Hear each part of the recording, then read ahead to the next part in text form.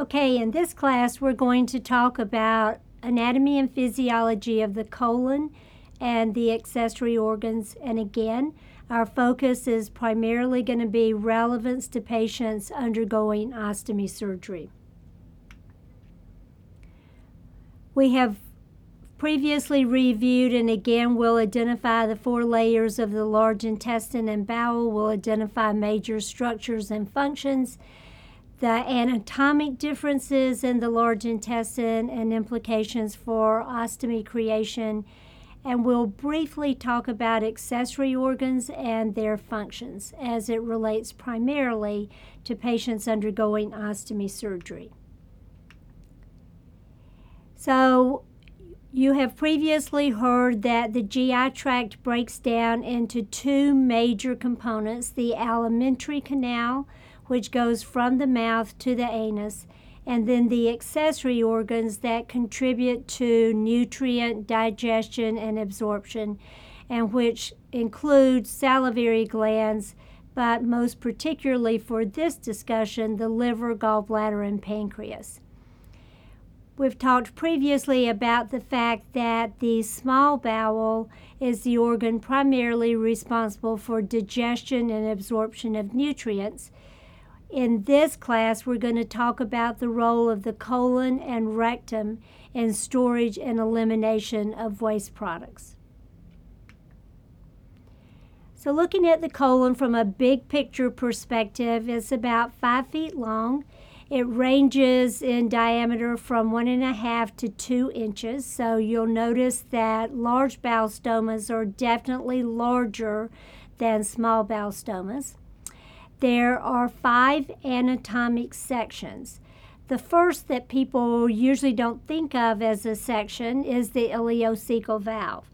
And we are going to talk about it specifically because it plays some major roles in protection and function of the large bowel. So the ileocecal valve is located just between the ileum and the cecum, the beginning portion of the large intestine. And it actually plays a very important role. It is a valve. It is a one-way valve. So once contents pass through the ileocecal valve, they cannot go backwards into the small intestine. Same thing for bacteria. There's many bacteria in the colon and very few bacteria in the small bowel. And one thing an intact ileocecal valve does is it prevents backward movement of bacteria from the colon into the small bowel. So keeps the small bowel in that low bacteria zone. Now for most patients, removal of the ileocecal valve would have limited impact, but for a patient who is borderline short bowel syndrome, preservation of the ileocecal valve would be very important because it actually slows transit between the small bowel and the colon, so gives you a little bit of extra time for nutrient absorption. And also the fact that it prevents backward movement of bacteria and that it maintains low bacterial counts in the small bowel. It turns out that low bacterial counts facilitate nutrient digestion and absorption. So typically the ileocecal valve probably not critical to health, but in a patient with short bowel syndrome, yes, a very important structure to maintain. Then you have the cecum, and the cecum is just distal to the appendix, and it actually is the section of bowel that is most prone to massive distension and perforation. Probably partly because it's the area just distal to the ileocecal valve. So you think, okay, if you develop an obstructing tumor in the sigmoid colon, what's going to happen?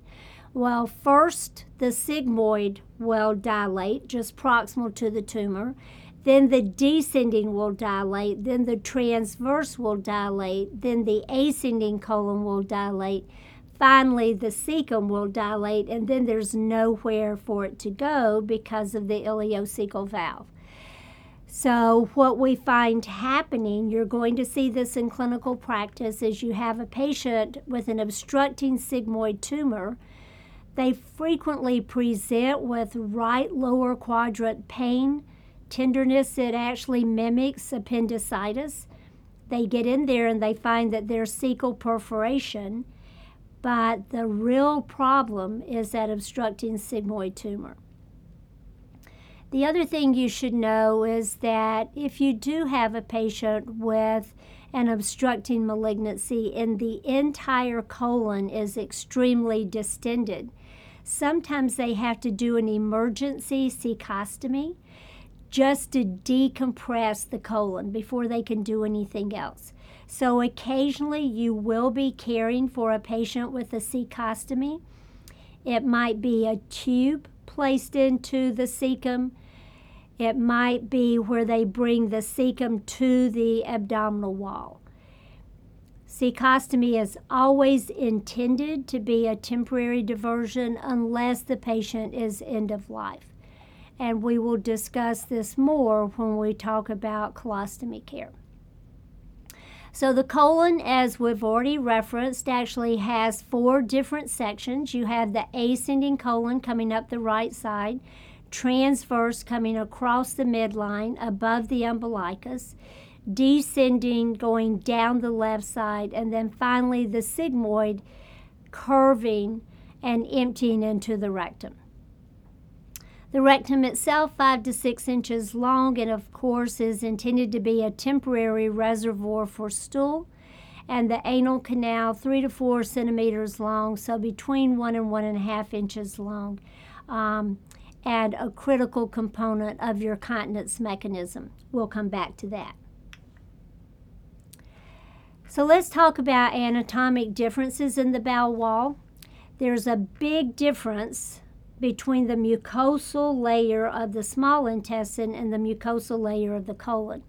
We talked about the villi and the mucosal layer of the small intestine. The villi contribute tremendously to nutrient absorption because they tremendously increase absorptive capacity. But when you look at the mucosal layer of the colon, there are no villi. There are no microvilli, so there is no ability to absorb nutrients. If you remember, the villi and the microvilli provide enzymes and the carrier systems that are required to move nutrients from the lumen of the bowel into the bloodstream. If you take away the villi and the microvilli, you take away the enzymes. More importantly, you take away the carrier systems. And now there's no potential to pull nutrients into the bloodstream. So you do not get nutrient absorption from the colon. However, you do get reabsorption of water and electrolytes. So the mucosal layer of the colon plays a big role in preventing dehydration, but not in nutrient absorption. Another big difference is the muscle layer in the colon. So throughout the small bowel, the muscle layers form a circumferential sleeve around the small bowel itself. But in the colon, the longitudinal muscle is not circumferential. It breaks down and is concentrated in 3 muscle bands that are attached to the bowel wall. So instead of being a tight sleeve around the colon, these elastic bands create haustrations, or these little outpouchings. So when you look at the slide and when you think of diagrams that you see of the small bowel and of the colon, the small bowel is always pictured as pretty much a smooth snake. And the colon is always pictured with all of these little outpouchings, these little haustrations. And that's because of the difference in the longitudinal muscle. Now at the rectum, so look at the bottom of your slide. At the rectum, those 3 bands reform a continuous sheath. They coalesce. So yes, the rectum is surrounded by a continuous band of muscle, but the remaining components of the colon, you have 3 bands, you have house striations. So you're probably thinking, okay, and I care about this because. So that's your last bullet point. What is the relevance? Well, I want you again to look at the bottom of your slide. When a loop colostomy is formed, when they bring the entire loop of bowel out onto the abdominal wall and they open the anterior wall of the bowel, look what happens. The tinea, those 3 muscle bands, and the natural elasticity that they create causes the posterior bowel wall to pull forward and to form a partition. And then you have a completely separate proximal and distal opening, which provides very effective fecal diversion and also gives you access to both the proximal bowel and the distal bowel. So we're going to mention that now. You will hear that again when we talk about loop colostomy. What are the specific functions of the colon? Well, first of all, you have lots of bacteria in the colon, and it's important to protect the bowel wall from bacterial adherence and invasion and from bacterial toxins.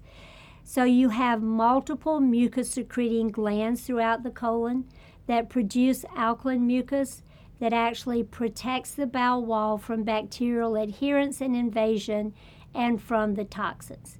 We've already talked about the fact that the mucosal layer of the colon does absorb water, does absorb electrolytes, and helps prevent dehydration.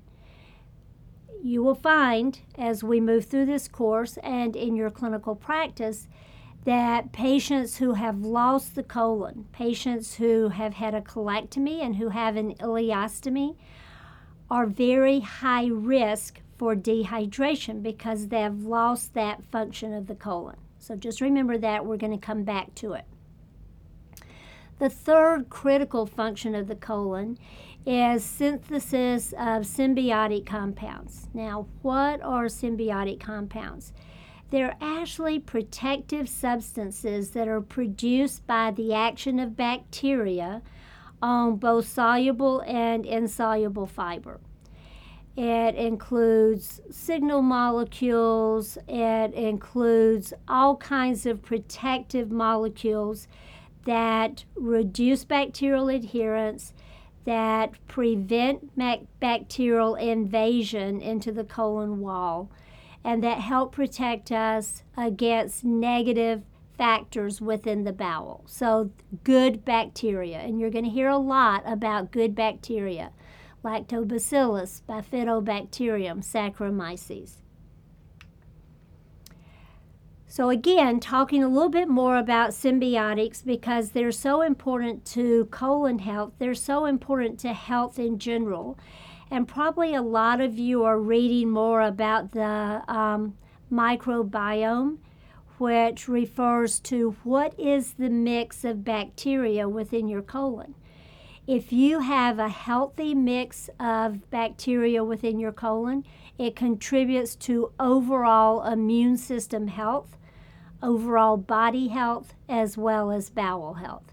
So 3 terms you need to know: prebiotics, probiotics, symbiotics. Probiotics is probably the term you're most familiar with. And you know that probiotics refer to the good bacteria in the colon. And we've already talked about lactobacillus is one of those, Bifidobacterium is one, Saccharomyces is one as well. What are prebiotics? Well, prebiotics are the fiber, the dietary fiber. The bacteria by themselves don't do you any good. They have to interface with dietary fiber to produce the protective compounds. So probiotics are the bacteria, prebiotics are the fiber, symbiotics are the protective agents that are produced by the interaction between the bacteria and the fiber. So you can see there's multiple types. There's short-chain fatty acids. Those help nourish the colon cells, the bowel wall cells. Antioxidants, we all know the antioxidants help promote physiologic health. Vitamins, growth factors, etc. All of these essential to health. All of these very protective of the colon. We've talked about the functions. I'll review them again.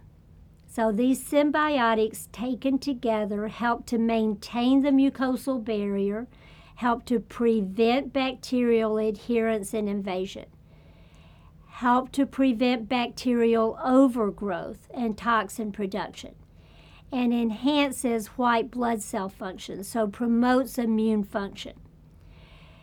Now, what about commercial probiotics? We see them everywhere. They're advertised everywhere. If you go into a health food store, you see many options. But even if you go into a grocery store, some of the yogurts you see have live bacteria, live cultures. Those are probiotics. So we have emerging data that suggests that commercially available probiotics can promote bowel health, can protect against antibiotic-associated diarrhea, can protect against C. diff if given at the same time as antibiotics. We have some evidence that externally administered probiotics can shorten the time frame for recovery from a viral diarrhea. We have some evidence that externally administered probiotics may promote health in continent reservoirs. So, still lots of unanswered questions. For example, if I am going to give you probiotics to try to prevent antibiotic-associated diarrhea, to try to maintain health of a continent reservoir, what's the minimum effective dose? We're not sure. And what's the best combination? Again, we have data that lactobacillus is good, that bifidobacterium is good, that Saccharomyces is good. Is there one that's better than the others? Is a combination better than a single agent? A lot of unanswered questions. But we definitely know that probiotics, prebiotics, and symbiotics are critical to bowel health, to overall health, and that externally administered probiotics can help to resolve specific pathologies in the intestinal tract. Okay, what about motility in the colon? Now, motility in the small bowel is constant and rapid, and everything gets pushed through the small bowel pretty much in 2 to 6 hours. Are patterns the same in the colon? No, they're very, very different. One thing that is the same is you still get that mixing motion, that back and forth motion that promotes water reabsorption and converts stool from liquid to solid. But peristalsis in the colon, very different than peristalsis in the small bowel.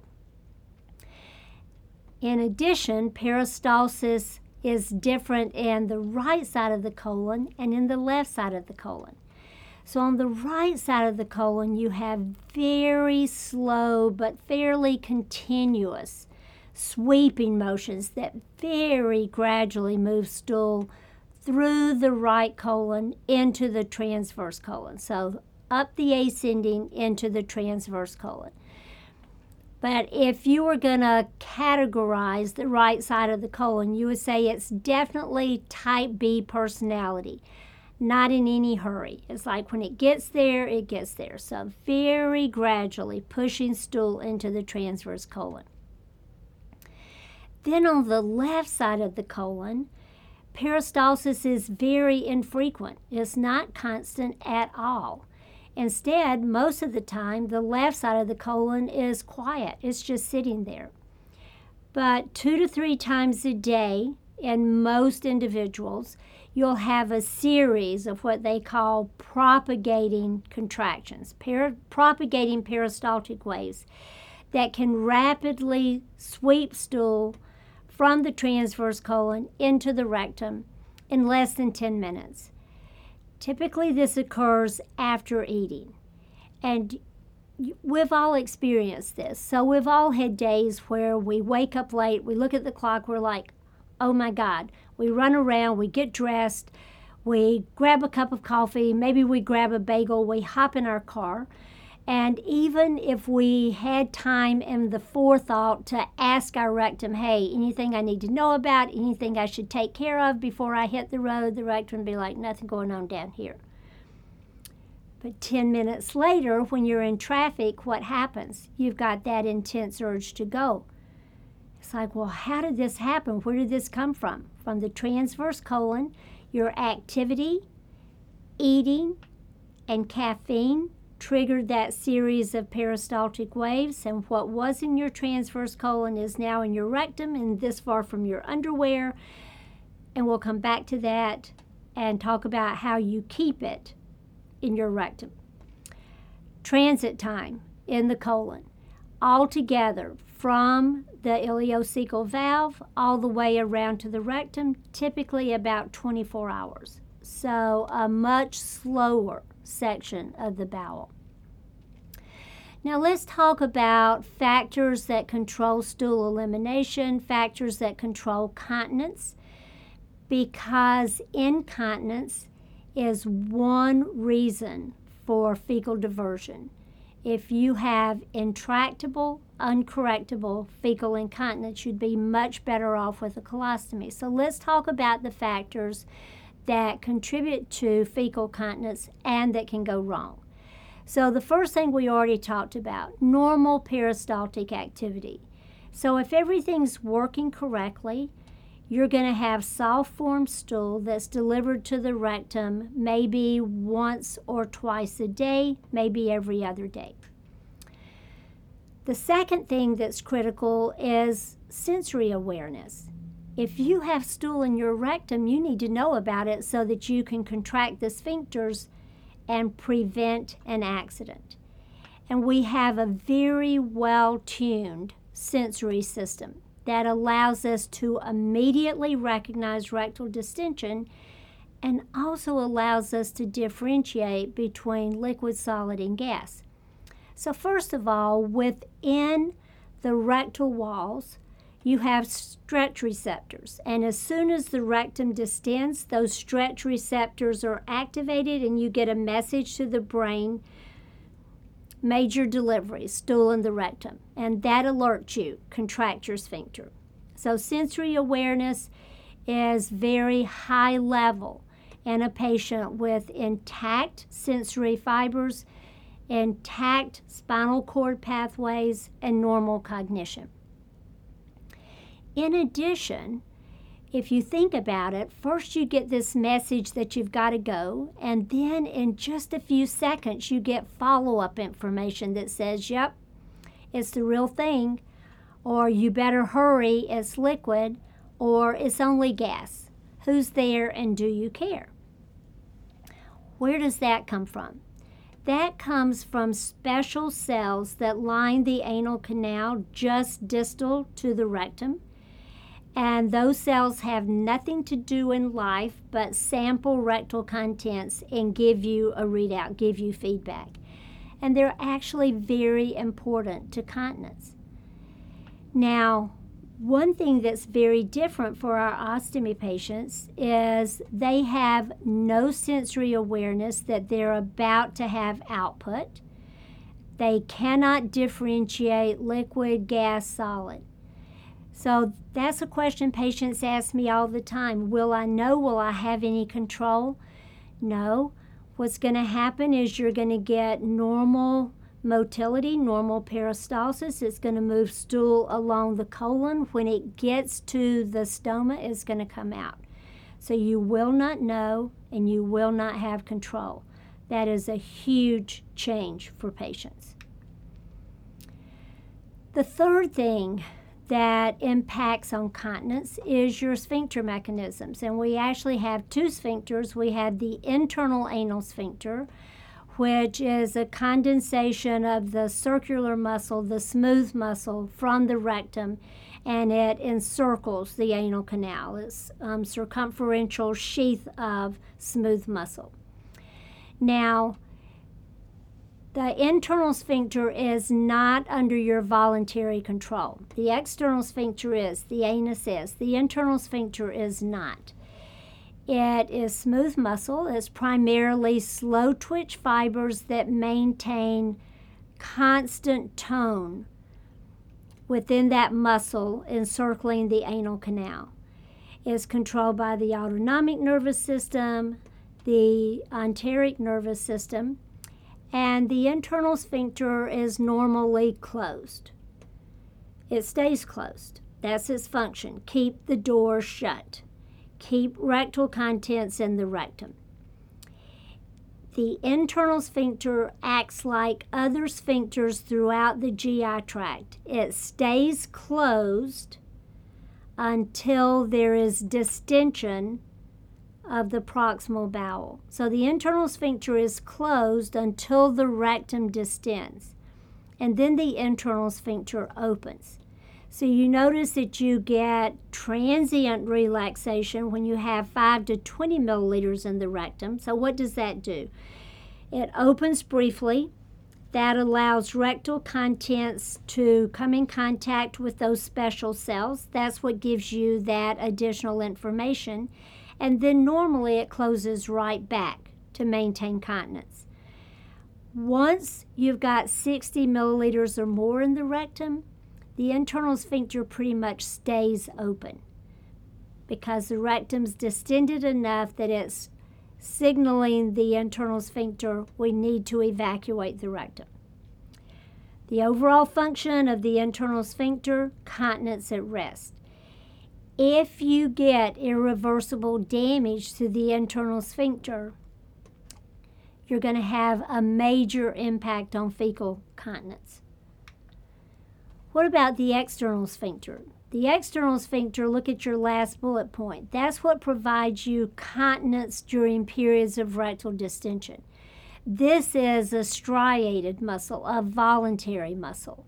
So it actually is located outside the internal sphincter. It surrounds the internal sphincter.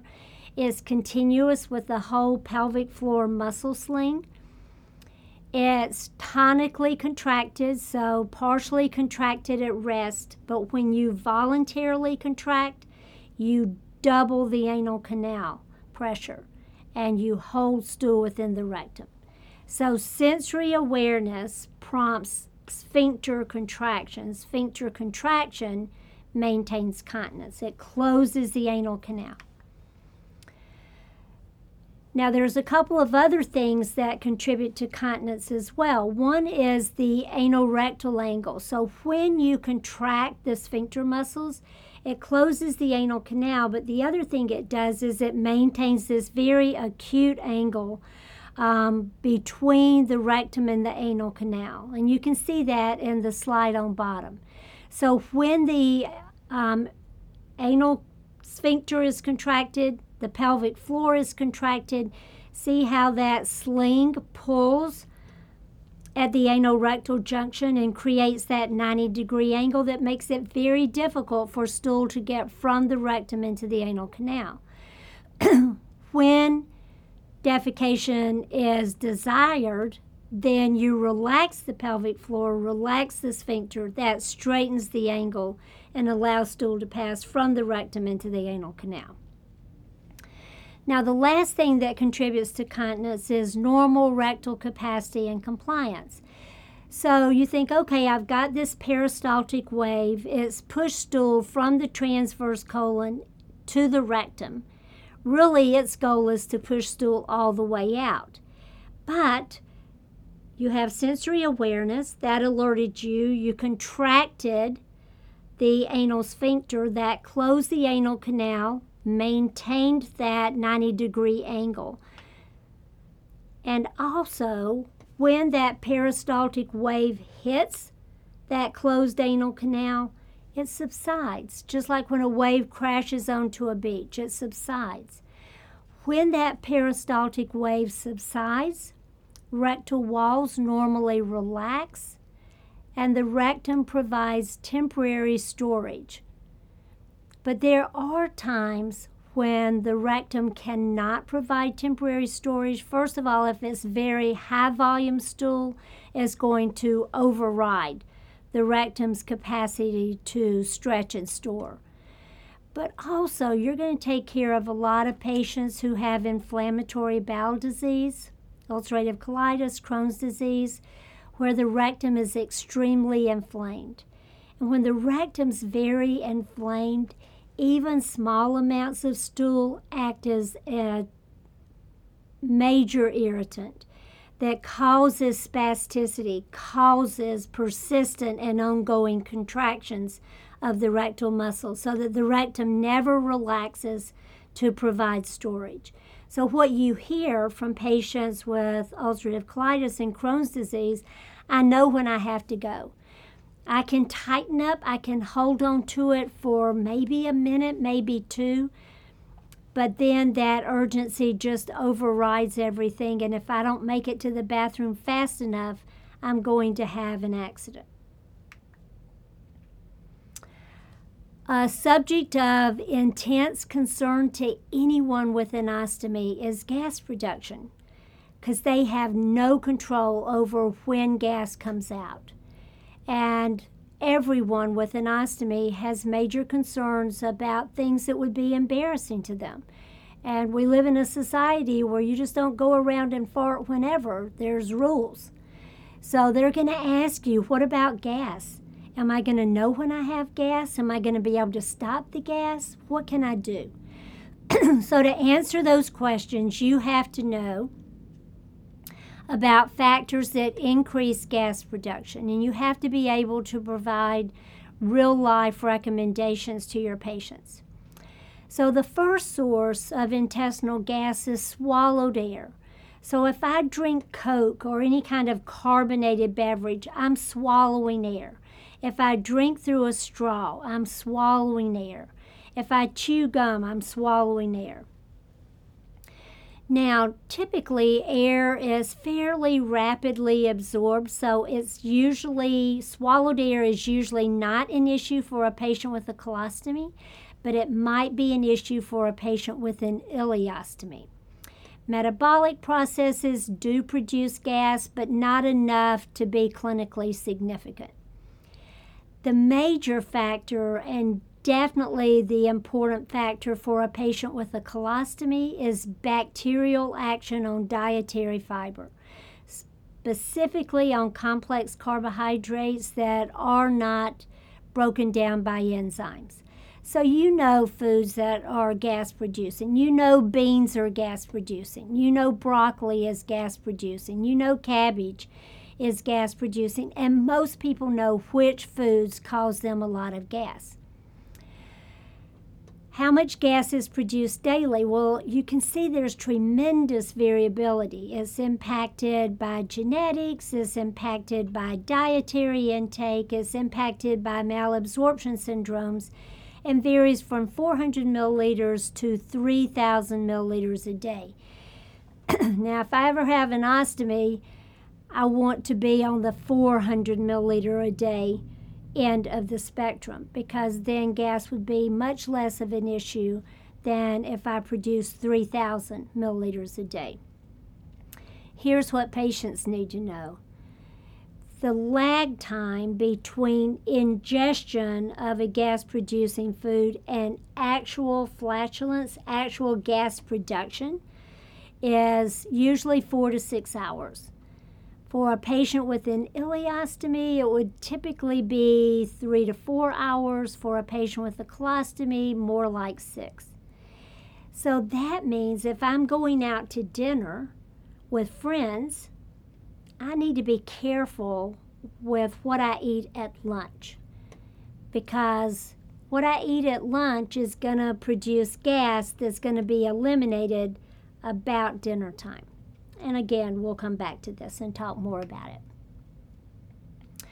Now we're going to spend our last few minutes talking very briefly about accessory organs. So accessory organs, as we've said, contribute a lot to nutrient digestion and some to absorption, they're not nearly as important for most of our patients. So that's why we're going to go through this pretty quickly. So you all know the liver is located in the right upper quadrant. You know, you have two major lobes, multiple hepatic lobules, which is just liver cells that surround these sinusoids that are lined with phagocytic cells. And then you have these little bile capillaries that are located between the liver cells, and they drain into the hepatic ducts, which eventually empties into the ampulla of Vater through the common bile duct. You know the liver is critical to life.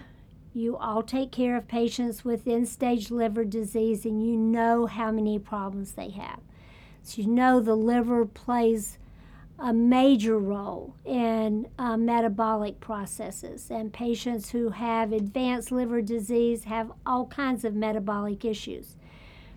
You know that the liver synthesizes blood proteins and produces bile and produces clotting factors. You've seen patients with liver disease and they have all these ecchymotic lesions. They bleed very readily. It's very hard to control bleeding, so you're already aware of that. The liver plays a major role in storing vitamins and minerals. So we just talked about its role in storing B12 and the fact that it stores enough B12 typically to last us for 1 to 3 years.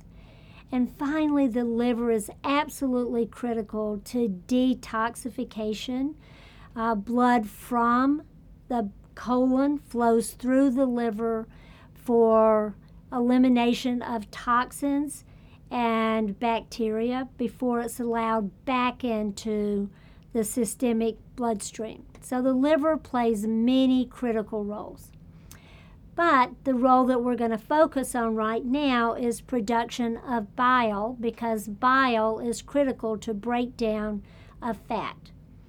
And you know that the liver produces bile, but it stores it typically in the gallbladder, unless, of course, the gallbladder's been removed.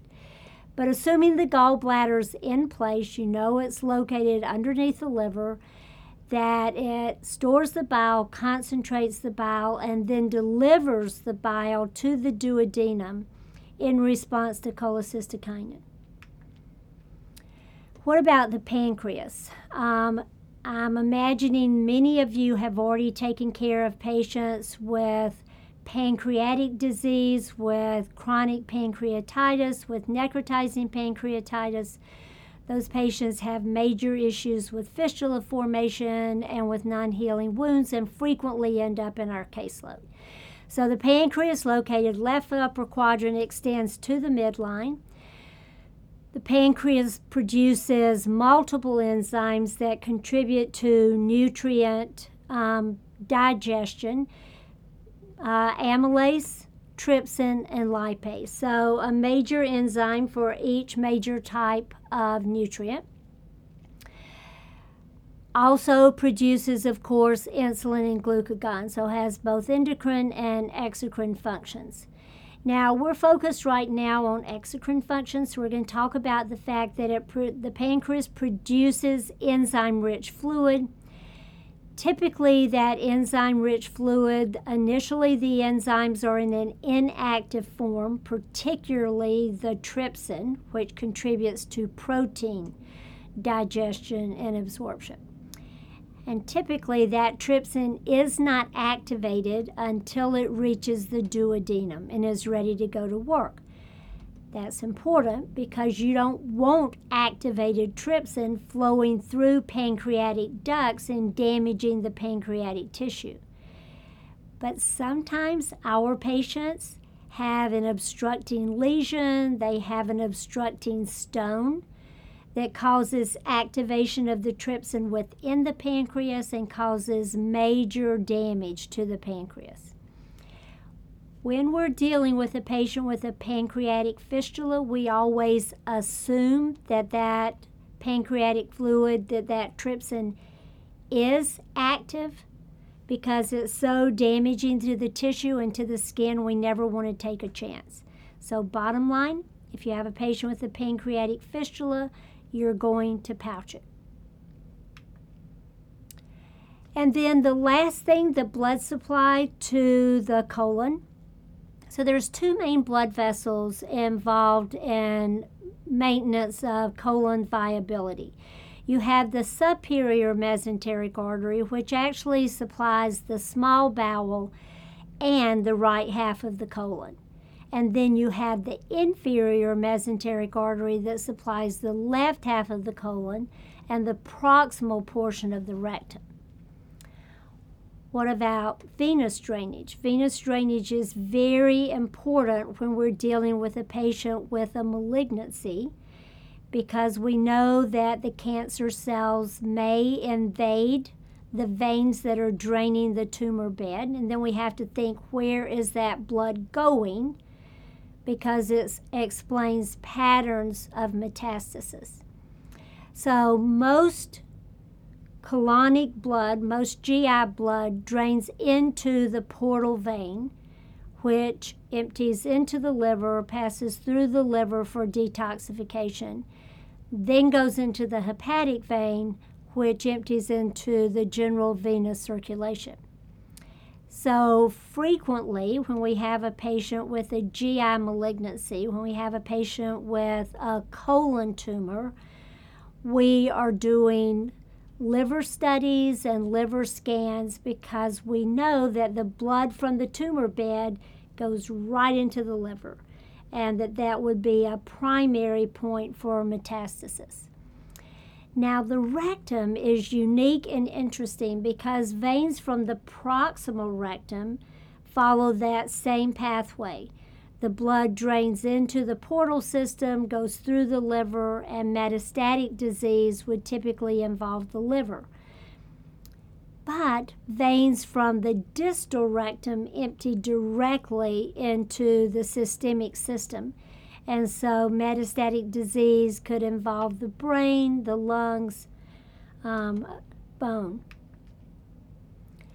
So I'm going to summarize the classes for upper GI tract anatomy and physiology and for this class. The upper GI tract, which starts at the mouth and goes through the small bowel, is responsible for ingestion, digestion, and absorption of nutrients. Your accessory organs do contribute to digestion and absorption of nutrients. The lower GI tract, which comprises the colon, the rectum, and the anal canal, is responsible for absorption of water and electrolytes, converting liquid stool to solid stool, for producing symbiotic compounds, maintaining a healthy microbiome that contributes to host health, and for storing and providing controlled elimination of stool. Thank you.